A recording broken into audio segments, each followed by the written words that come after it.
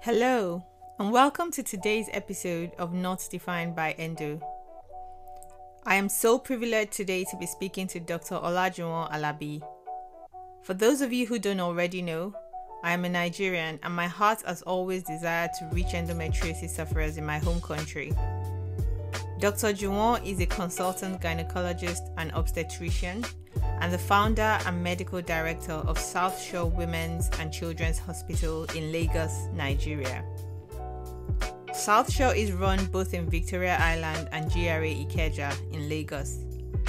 Dr. Juwon trained in Nigeria and also in Manchester and Leeds in the United Kingdom. He was trained in minimal access surgery and developed interest in this subspecialty, and there got involved in a lot of endometriosis cases. On his return to Nigeria, he realized the skills gap in laparoscopic surgery and decided in 2012 to start South Shore, which focuses predominantly on women's health. One of their specialties is the treatment of fibroids and endometriosis. He is an excision specialist, and today I'm excited to talk about what it is like treating endometriosis patients in Nigeria. We discuss the challenges and we receive golden advice from Dr. Juwon on dealing with this disease. Remember that I am not a healthcare professional, so whatever I share on this podcast is to inspire and empower you to take control of your health and your bodies. Please always speak to your healthcare professional before making any major changes to your diet or lifestyle. With that said, let's get right to it. Hello. Hello, good afternoon, sir.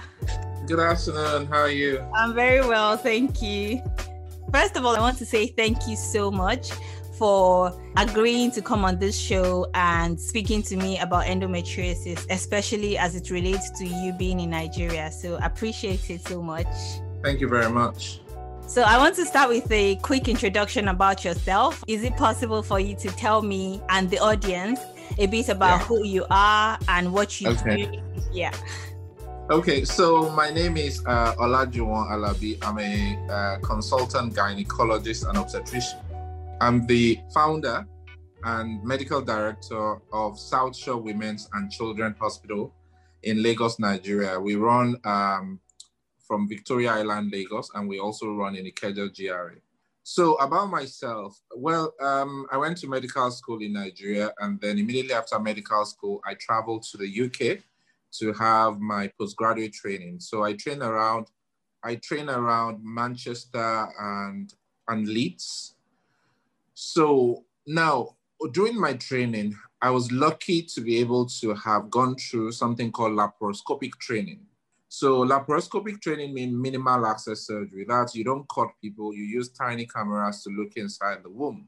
So I developed a lot of interest in that and I went through training for that. And then obviously came across a lot of endometriosis through that. So in 2010, after completing my training and working a while in the UK, I decided so I came to Nigeria for some visits. And then I realized that they don't have a lot of people doing what I do in the UK, which is keyhole surgery. So I felt, it's an opportunity. I mean, when I was going to the UK, I always felt I was going to come back. I didn't intend to stay. So I decided to come back. And then I worked in a few hospitals. And then in 2012, decided to start South Shore. So South Shore is dedicated to women's health. And one of our strong areas is treating fibroids and endometriosis. Now, I mean, Black people are well known to have fibroids, but I think there was a time a lot of people thought that endometriosis does not affect Black people, especially in Nigeria. But I can understand that because part of the infrastructural problem we have in Nigeria is that a lot of hospitals don't do laparoscopy. So because of that, they cannot diagnose endometriosis. So they think that they don't have a lot of patients. But that is changing. I think the concept of that is changing. So yeah, I work in Lagos and I treat a lot of people with endometriosis. Amazing. Thank you very much for that. So I have probably discussed this a million times on my podcast, but I love that you said that one of the issues that maybe causes people not to be diagnosed as much is because there's not a lot of keyhole surgery being done, which is very vital because we know that that's one of the almost like the gold standard of diagnosis is doing a keyhole surgery. So I want to ask a question about symptoms of endometriosis. For people who might have endometriosis, what are the symptoms that indicate that this could be endometriosis, and then they should push for, maybe some kinds of intervention or some kind of diagnosis for endometriosis? Okay, so the first thing is that there are lots of people that are asymptomatic. They don't know that they have endometriosis, okay? Maybe they just have a routine scan and then the doctors see that their pelvis doesn't look right. So there are people like that. But some other group will have symptoms. So there are common symptoms of endometriosis, but there are also symptoms that are not very common.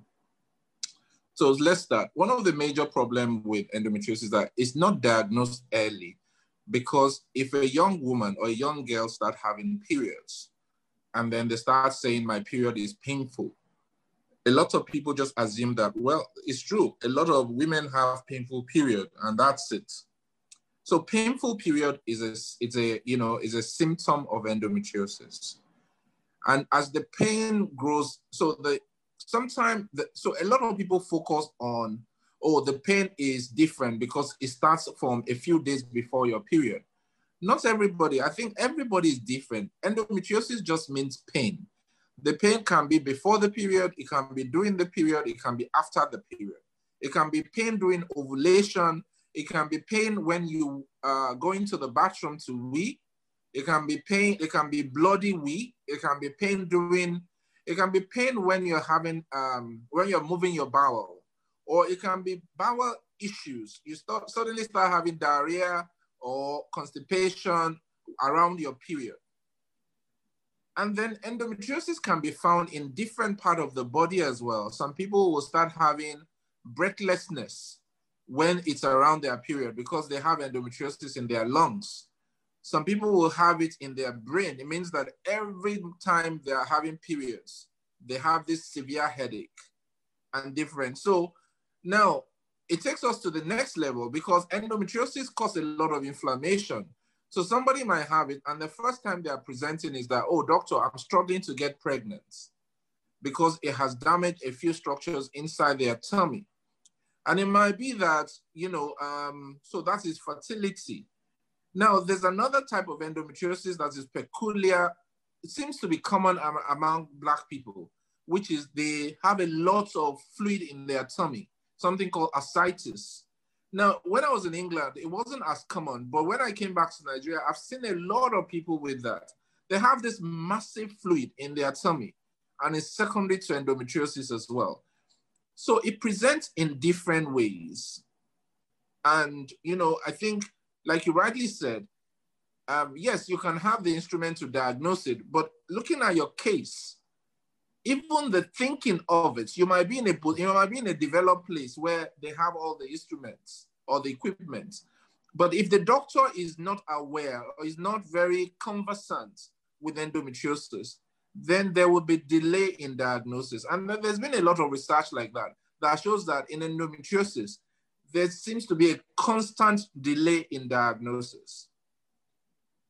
I hope I've answered that. Yes, definitely. That's really helpful. I love that you said endometriosis is almost synonymous to pain because it's just pain, not just period pain, but pain, bowel movements. Some people pain during bladder movements, just pain. So yes, yeah, I think I forgot. I was going to remember one as well.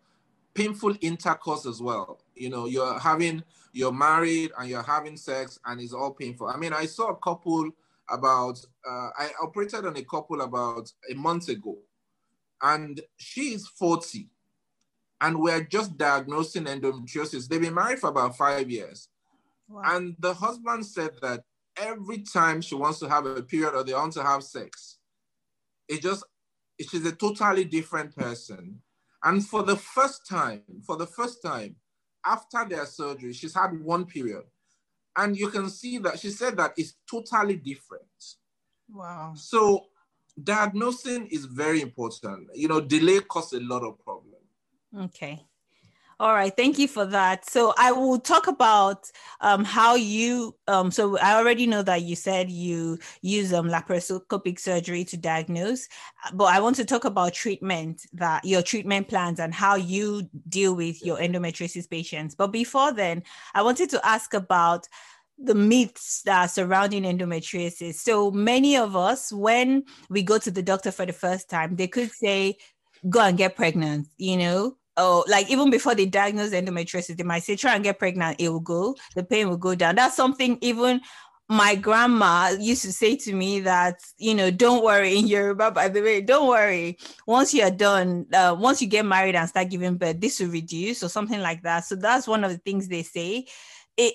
I understand why they would say that, but there are so many myths surrounding endometriosis. For example, another example is hysterectomy will cure you, things like that, or teenage girls or younger girls can't have it. So could you share with us some other myths that people are talking, like people say or people talk about, that we want to, make sure that apart from spreading awareness about endometriosis, we're also letting them know that this is misinformation out there and they should stop saying it? Yeah, I think that, you've mentioned the main one. But let me go back a bit as well. So people can have period pain without having endometriosis because sometime in people, if you've never had children before, your womb wants to pass out blood from your period, and it has to force it out. So that can be painful. But when the pain is intense, and some people, when they're in their period, they get admitted to hospitals and stuff like that. That's almost saying that go and look for something. You might have something totally different. So, like you rightly said as well, when you have endometriosis, even when you get pregnant, the pain will still be there and it will come back. So endometriosis pain do not go with childbirth. You need to understand that. So there's no point. There might be some sense in that because fertility seems to reduce in endometriosis patients. So this, if you have endometriosis of the ovary, sometimes it reduces the number of follicles there because of the inflammation and stuff like that.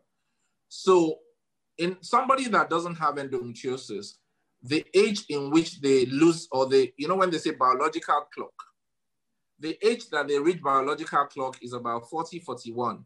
With endometriosis, it tends to reduce even further. So I think it's important that somebody that have endometriosis understand that so that they can make decisions. It doesn't necessarily mean that they have to have a child, but they can think about fertility preservation, maybe keeping their embryo eggs somewhere so that in a few years, if they meet a guy or whatever, they can go back and say, okay, can I have my eggs back? And stuff like that. So those are important things. Now, one of the major problems in Nigeria is that everybody is scared of surgery. So unlike where you are, that you can go to a gynecologist and say, oh, I want to have, I have this pain. And the gynecologist say, okay, yes, you need a laparoscopy. I'll put you on the waiting list. In Nigeria, the concept is slightly different. So you go to somewhere and you say you need surgery and you go and tell your family at home. I'm sure you understand what will come out of that. Surgery, no. And then they can dissuade you from having surgery for a long time until the pains become severe or unbearable. And endometriosis is a progressive condition. It starts with mild, and then if it's not found or treated on time, it starts getting worse. So it's important that early diagnosis is important, and then you can be managed properly. Yes. Hysterectomy does not cure endometriosis. Even removing the ovary sometimes does not cure it. I think it's important. It reduces the pain from it, but so that's why an endometriosis specialist is very important. So to make decisions, you've got to find out where the endometriosis is. So let's say you've completed your family, you're going to resect wherever the endometriosis is to have cure. So it might be your womb, it might be your ovary, it might be the bowel, it might be the peritoneum. All of it might need to be resected. But one of the things I tell people is that so that we understand each other, endometriosis is a condition that you might have to live with, till you reach menopause. I think it's, so what you're looking, sometimes when people go into hospital, what they want is cure. Yes. Now, it's important that somebody understand and put you through this and say, well, I might not be able to cure you with endometriosis, but I will be able to give you a good quality of life. That's what we need, a good quality of life so that you can live and then manage your condition so that you can complete your reproductive intentions. Yes. And then, live normally. So that's what I will say, really. Okay. Amazing. So can we talk now about your treatment plans that you always offer, Okay. you do offer your patients? Okay, so I will go back to diagnosis, all right? So because diagnosis is important in the treatment plan. So the first thing is that when you see a patient comes in with symptoms, so you have to have the sensitivity. Some people use questionnaires, endometriosis-related questionnaires, so that they can pick things that, for example, how's your bowel? How's your urination? How's sex? So that you have pointers, and it has like points for you to pick people that have endometriosis.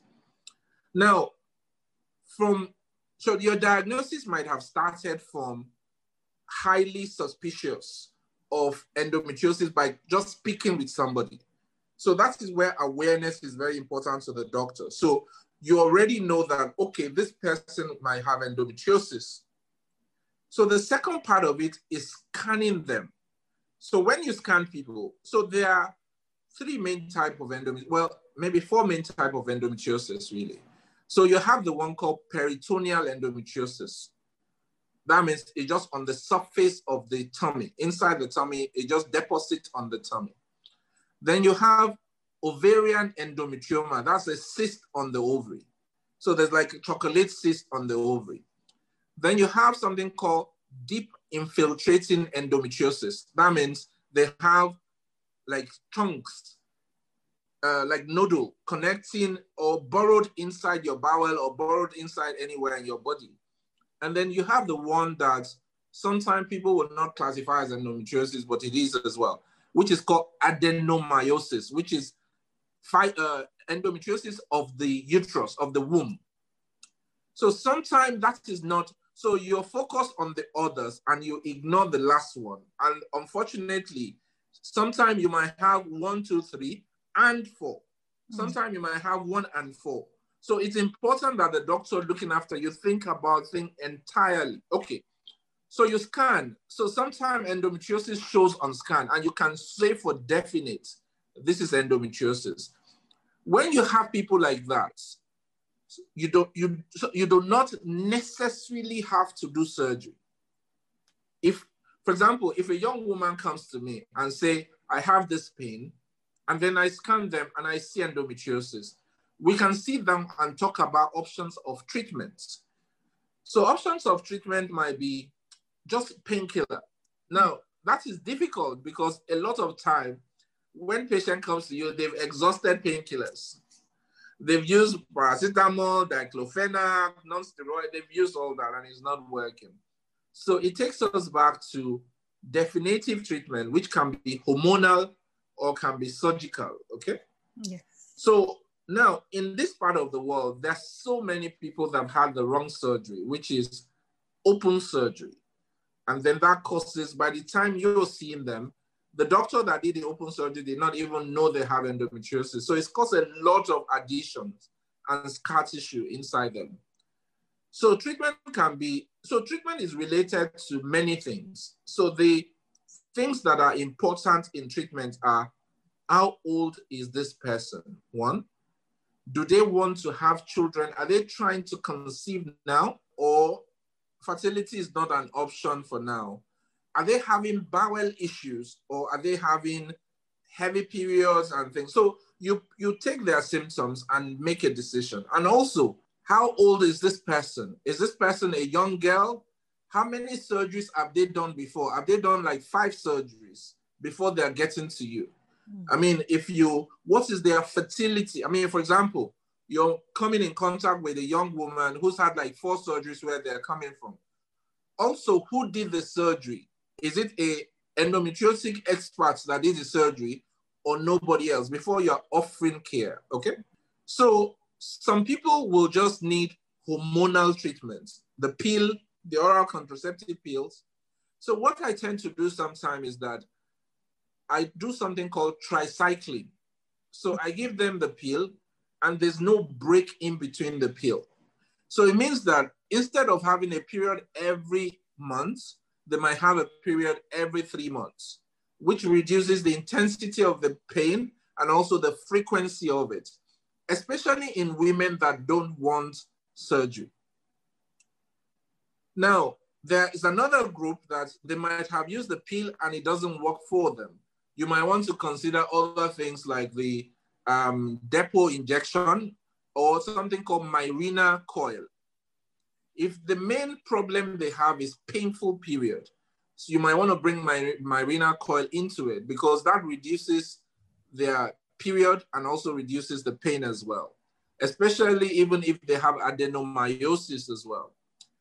Now, you can have symptomatic relief by using a drug, which I'm sure that you might have heard about, called Lupron or Zoladex. Or in the UK, sometimes they use a drug called Prostab. So these are injections. So the basis of endometriosis is related to estrogen. It's almost like the estrogen gives them power. Mm-hmm. So if somebody has a lot of estrogen or you deprive them of estrogen, the endometriosis might become less active and then the pain reduces. So you can use that. Now, if you've tried all that or there's a need for surgery, then you might be talking about laparoscopic surgery. Sometimes the challenge with laparoscopic surgery is that, and this is why it's important that experts treat endometriosis. Now, I remember when I was training in England, what we tend to do is that you will do something called diagnostic laparoscopy. You will diagnose the endometriosis, and then you will talk to the patient and say, madam, you have endometriosis, come back in 6 weeks or 3 weeks of 3 months, we will put you on the list for surgery.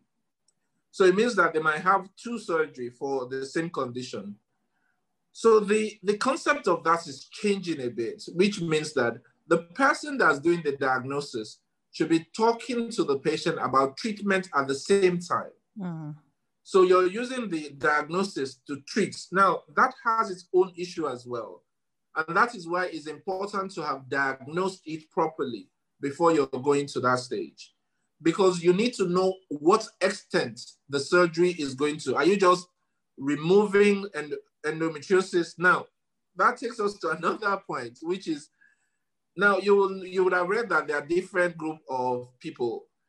There are people that burn endometriosis and people that excise endometriosis. Yes. Excision means that you're removing that area. A lot of people, or when you're not, and I can say that maybe when I was a lot younger, I was part of that group as well. They burn endometriosis out. But what happens is that you're just burning it on the surface. Mm. And the inner part of it is not being touched. So after burning it, a few months time, the woman started having symptoms again. So excision of endometriosis, excising all the area where endometriosis is the gold standard for treatment. Now, part of this consideration in treatment is the fertility of that patient as well. Like I said before, the more surgery or endometriosis is, endometriosis causes a reduction in your fertility. One, by causing a lot of inflammation, damaging the tubes, reducing the quality of eggs you have. So by the time you're about to get pregnant, you're struggling. Now, you're already struggling because of that, and then you come to a doctor to treat your endometriosis. If the doctor is not careful, it can cause further damage by, if it's aggressive, it might remove some of your follicles and then make you a bit more infertile. So it's almost like a fine balance between treating your symptoms and also making sure that you can have children. And so those are the things that you consider. Sometimes you might need to do a joint surgery between yourself as a gynecologist and a bowel specialist as well, because if endometriosis affects your bowel, you might need to detach that part of your bowel so that you are removing the nodule of endometriosis. So you might need a bowel expert to join the endometriosis together, once you remove that part of the bowel, to join the bowel back. So really, endometriosis should be managed from the multidisciplinary point of view. It's not only one person. You should have a specialist nurse, a doctor, a gynecologist, a general surgeon, and somebody, a radiologist that is known or an expert in doing scans and MRI and stuff like that for endometriosis. I don't know whether I've answered your question, but very that's well. You've definitely answered the question in a very complete manner. So I wanted to ask something regarding something you mentioned, which is in terms of the treatment plans. I love that you said that. And that's one of the things I've been trying to say as well. As much as excision surgery, when you do surgery, excision has to be, gold standard, not ablation, and it has to be done in a very interdisciplinary and holistic manner. But in terms of, if we talk about the hormonal treatment, one of the treatments you mentioned, which was Lupron, is one treatment that seems to be a bit controversial. So I speak to doctors about this. I try not to shy away from it because I want there to be like understanding, I will say, between, the endometriosis patients who are very well informed and also the doctors or the healthcare professionals who are skilled in the field. And Lupron is one, drug or hormonal treatment that many people say have very devastating long-term side effects. So for example, saying that they have like bone density loss or, some really strong side effects. So I wanted us to talk about it just a little bit more to make sure that people are also aware. So while these are the different treatments, there are some, things you should know about so that you go in with an informed, in an informed manner, and you make that decision knowing exactly what you're getting into. Okay, so let me start from a story. So about the first surgery, actually, when I started South Shore, the first surgery I did is on a woman who has endometriosis. At that time, she was younger, she hasn't had a family yet. And we found out that she has severe endometriosis. So thank God we did the surgery, and then she got pregnant, and then she had a baby. Now, about a year or two into that, she came back and the symptoms have come back. And when I scanned her, the endometriosis have come back and she's in a lot of pain. So we had a chat. She's used every hormone that doesn't work. So we had a chat. She wasn't meant, I think she has a school. She has a private school. She's the headmistress. And at that time, she doesn't want to have another surgery. So I put her on Lupron or Zoladex, which is what they use here, Zoladex. Now, she was pain-free, but one of the things about Zoladex, like you rightly said, is bone mineral density. So you must not use Zoladex without add back HRT. So it means that, so the way I explain this is that you're taking 10 estrogen from somebody because it's causing severe pain, but you're giving them 1 or 2 back, and that 2 can go and cover their bone or where they need it. Okay. Now, I think it's about people making choices. Somebody might have had 3 or 4 surgery and they're not ready to have anything, and nothing works for them. So everything have a reason for you to use it, but you have to use it safely. And the person that you're using it for need to understand why you're using it and also the side effects of it. I mean, I've used Zoladex before where the woman came and said, I had psychological problem with this. I was almost going insane. And then we had to take her off it and look for something else. There are other drugs as well. I mean, there's this new drug. What's the name of this new drug that is purely for endometriosis. I think we were struggling to get it in Nigeria, and it was quite expensive. I don't know why I've tried to get it. Sorry? Is it Orilissa? Yes. Okay. Yes. Yeah, we were struggling. It's a very expensive drug, and we were struggling to get it. But those are things that can come on the table. Now, remember that in your country, which is England, I'm sorry to say that, you might be able to get that because people don't pay for health.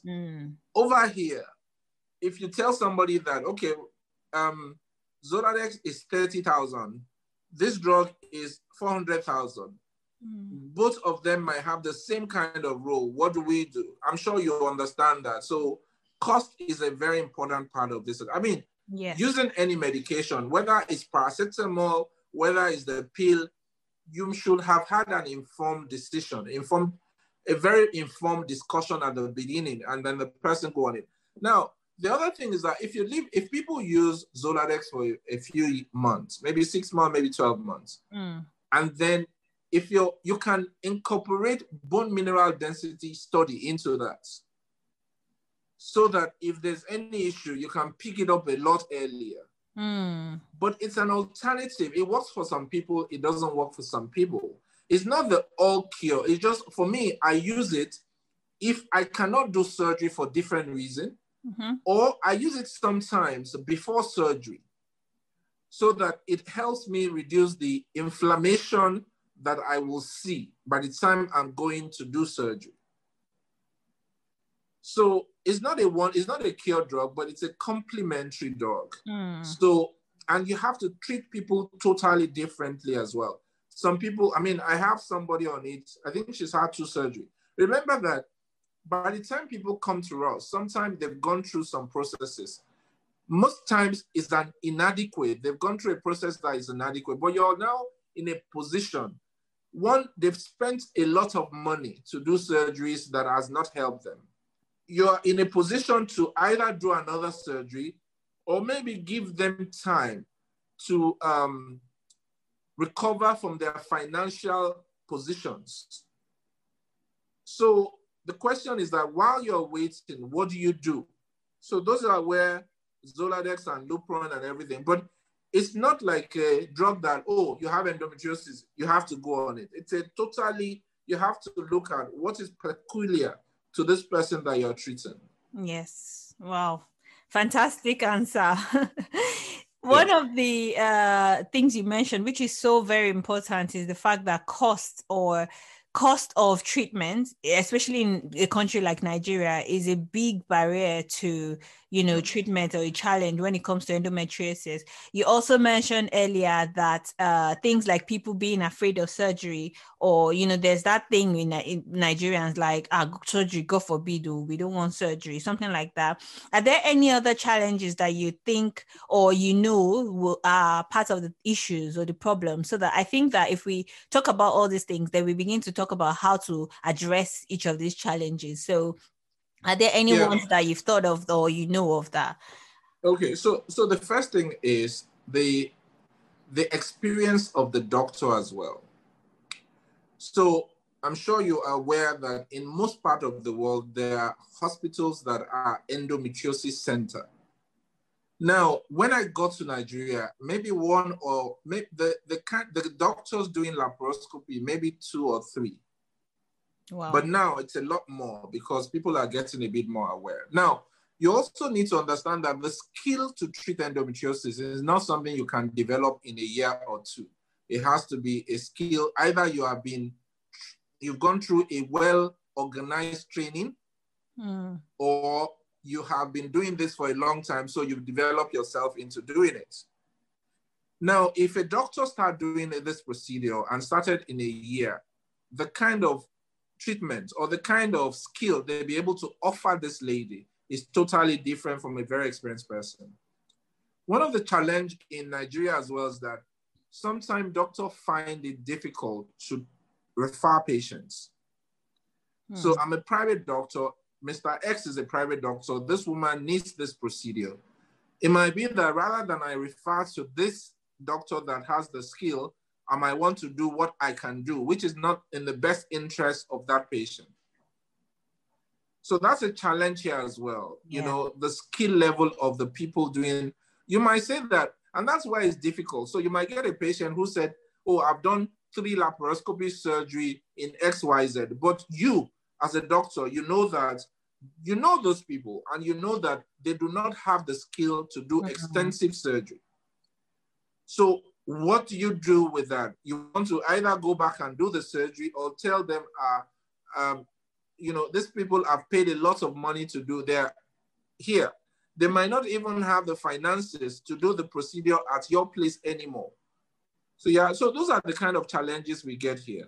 Wow. Now, laparoscopic equipment are quite expensive here as well. And if you go to a lot of the teaching hospitals, which are meant to be center of excellence and stuff like that, they don't even do laparoscopic surgery. Not to the extent of, so all the patients that go there, where do they do their surgeries? So those are the challenges peculiar to Nigeria, really. Wow. So for those that don't do laparoscopic surgeries, do they just do laparotomies? Like, do they just do open surgeries, or they just don't do surgery? What is the answer?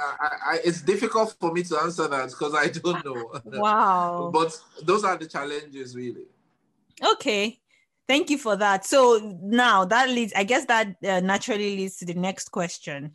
So we know that, you know, there's not a lot of skilled endometriosis experts in Nigeria, and that's a problem because even in other parts of the world, like the UK, where they have, you know, quite a number of skilled surgeons, they still say this is not enough. Like, I think in America, they were saying we have like 100 excision specialists in the whole country, something like that. I'm not sure if I got that number right, but it was ridiculously small. So that's definitely an issue. But would you say that there are at least some, you know, a group or a number of skilled surgeons that, or skilled experts that endometriosis patients in Nigeria could go to, apart from you? So we know that you're an excision specialist, thank God. And there are others as well, probably in Nigeria. But I've noticed that there's this Facebook huge group on endometriosis called Nancy's Nook. I don't know if you've heard of that group, but it's called Nancy's Nook. It's it was created by a lady, an endometriosis patient, and she's like, I think she's a retired nurse. Her name is Nancy Peterson, and she's been fighting for endometriosis. So she has this Facebook educational group where people join, and there's a lot of information. And on there, she has a list of excision specialists so that people know who to go to. So for example, what you said is so key, that some doctors would just take the case and do it, even if they're not that skilled, which is quite dangerous. But I guess people do that. So that list is supposed to tell at least people based on your area, you know, or where you can go to, that these are doctors that have been kind of patient verified, that this, you know, doctor was so good, he did excision surgery, he listened to me, blah, blah, blah. And then I looked for that on that list for Nigeria, and there's hardly anyone on there. I don't remember seeing you on there, but I think you would know if you were on the list, because she would reach out to you.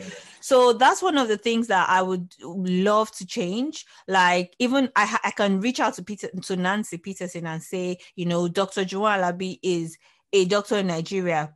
Like, what's the process of getting his name on the list? Something like that. So my question to you now is, are there others that people listening to this podcast right now can, you know, probably go to apart from you? Since you can't do it for every Nigerian that has endometriosis. Yeah.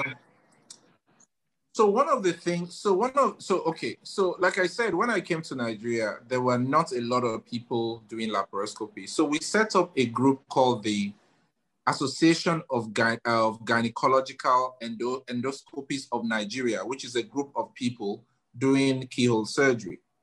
So I'm the vice president of that society, the National Society. And one of the things that we're hoping to be able to do is keep developing skills. Now, the difficulty with Nigeria is that you cannot verify skill because they have not gone through a process of training.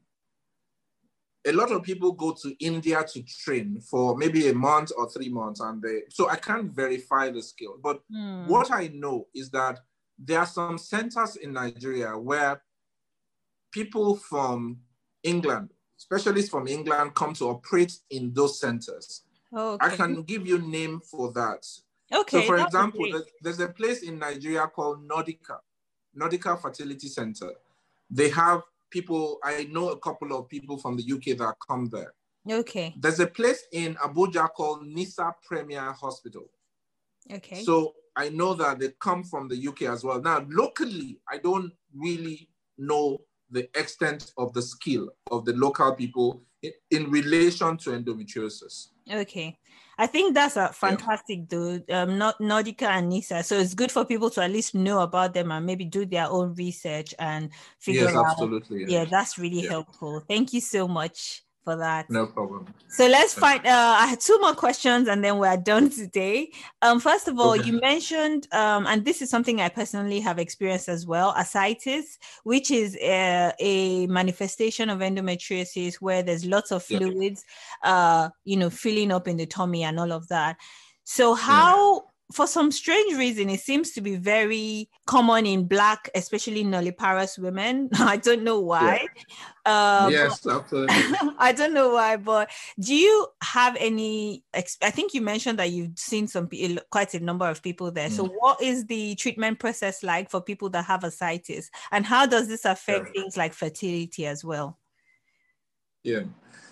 I mean, interestingly, so when I was training in England in 2000, I think it was 2006, maybe 2007, I came across a case report and I wrote it up. And it's on the, there's a case report that I wrote about ascites. So it's one of those things that a lot of doctors don't see in the UK. But when I came back to Nigeria, I started seeing a lot of it. So you see these people that over the years, they've been going to hospital for drainage of bloody fluid inside their tummy. Now, what happened is that people drain it, but because you cannot do laparoscopy, they don't confirm the diagnosis. So the ones that what we've done is that we have used laparoscopy to drain their fluid. Sometimes you drain as much as 10 liters, 15 liters. Now, if you don't do anything, they will come back. So what we tend to do is we put them on, going back to the Zoladex. So I put them on Zoladex for a period of time. Now, you can use the laparoscopy to assess their skill, their fertility as well. I mean, I know that there's somebody that we treat. Now, one of the challenges in Nigeria is follow-up as well. When you treat people, sometimes they don't come back. But I remember there's a lady who we treated about 3 years ago and got pregnant because she has severe endometriosis. Immediately we drain it, we put her on Zola, we just send her for IVF. And then she got pregnant and she's had her baby now. I think she's on if I remember, I think she's on the pill or the injection now. She's on one of those hormonal treatments. Okay. So I think, like I said before, with endometriosis, you have to think about fertility very early. Now, if I drain her fluid and leave her,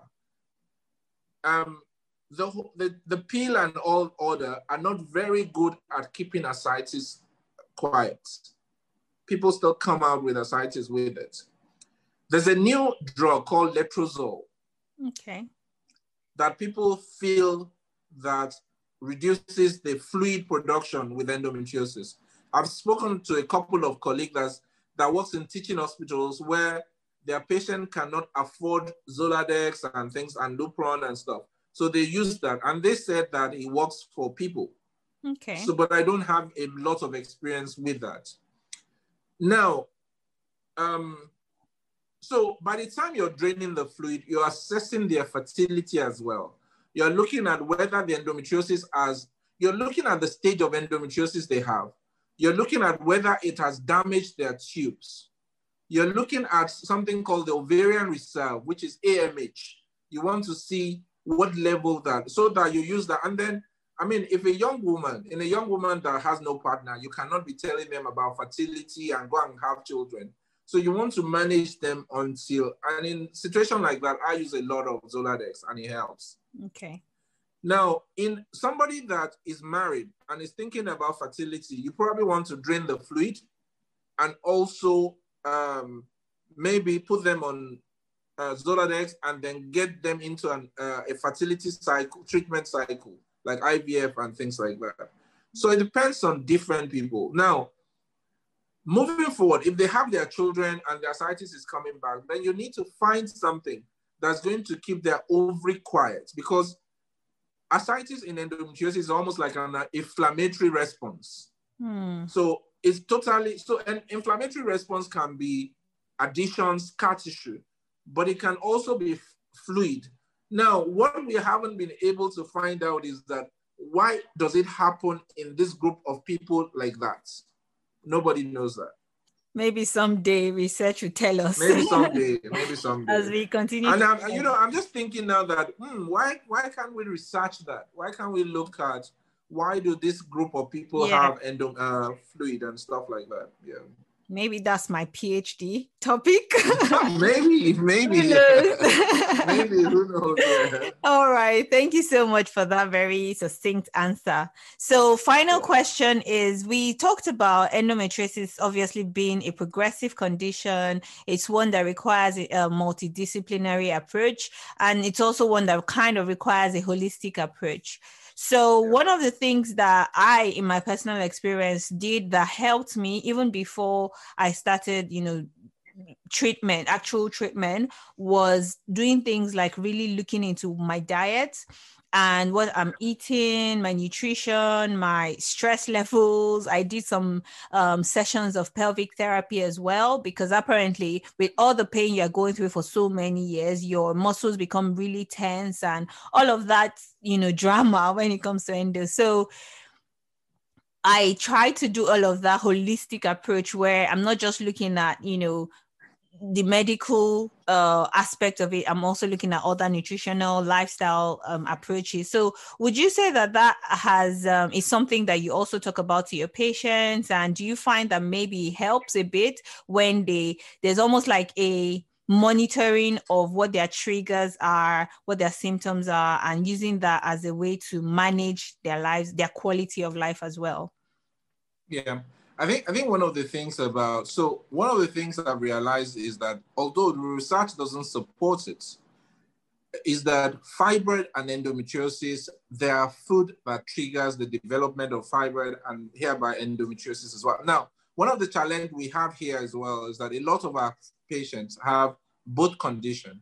So they have fibroid and they have endometriosis. And I think it's most likely that there's a common pathway somewhere between them, but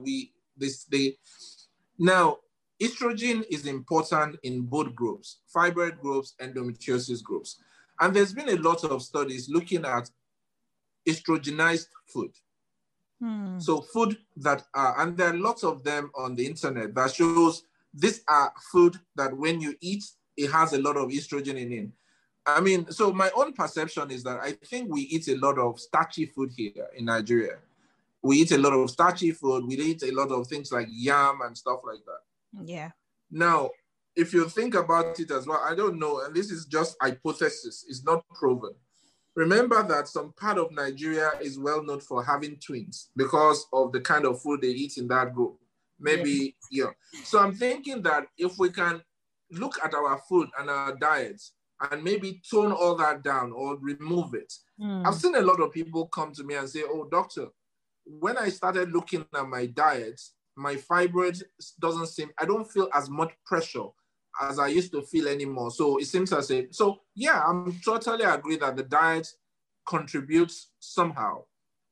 My own theory as well is that, because I always think about why do we have so much extensive fibroid in this part of the world? Now, the fact that we might have a gene that makes us prone to it, but there must be an environmental factor. Exactly. That pushes that as well. So I think that diet is a very important component of all this. And it's something that we need to start talking about or addressing as well. I think so. All right. Thank you so much. So is there anything else that you'd like to say to any Nigerian listening, people who, I know that there are lots of people that feel like it's a thing of shame, and this is what I'm trying to say, like it's not your fault that you have this, so no shame here, no judgment here, but is there anything else you'd like to say to anyone who probably has endometriosis as a diagnosis already, or has symptoms that make them think they might have it, what would you like to say to them? Well, I think the first thing is that endometriosis is a very, is one of those medical conditions that is an enigma. If you have it, you have to find a way to deal with it. Now, what I also need to tell people is that when you go to a doctor, you have to understand that the doctor may not be able to cure you. I think that's very important, so that, because a lot of people go through all this process and get extremely disappointed. I know it's disappointing, but that discussion must be from the beginning, that I might not be able to cure you. I might be able to give you a better quality of life though, because this might be a life, it might just be that we need to manage it until you complete your family, until X, until then. And management might be different at different stages of your life.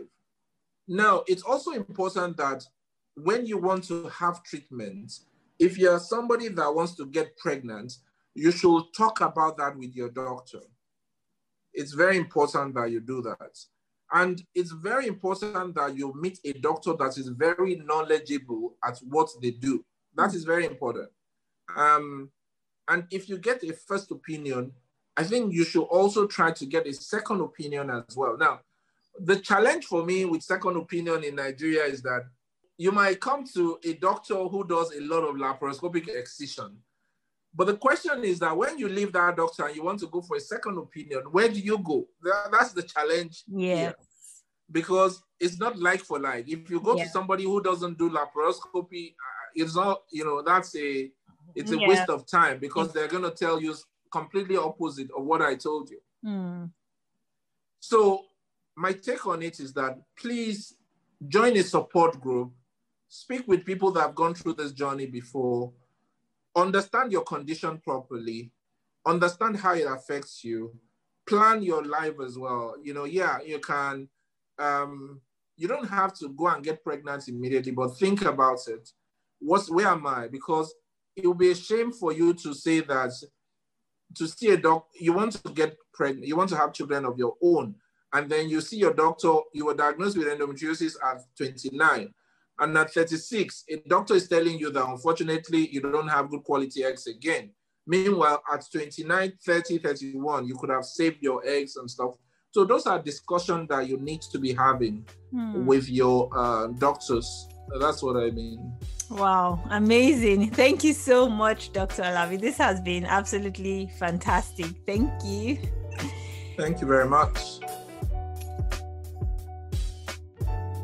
In all parts of the world, approximately 1 in 10 women has endometriosis, and the average years it takes for diagnosis is 7 to 10 years.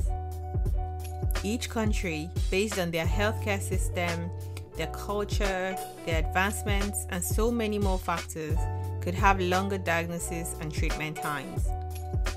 It has been great to understand how the culture, the system, and even the skills of the physicians in Nigeria play a big role in treatment and diagnosis. As we continue to fight to raise awareness about endometriosis, we will continue to shine light on not only the Western world, but all parts of the world. If you enjoyed this episode, I would love to know.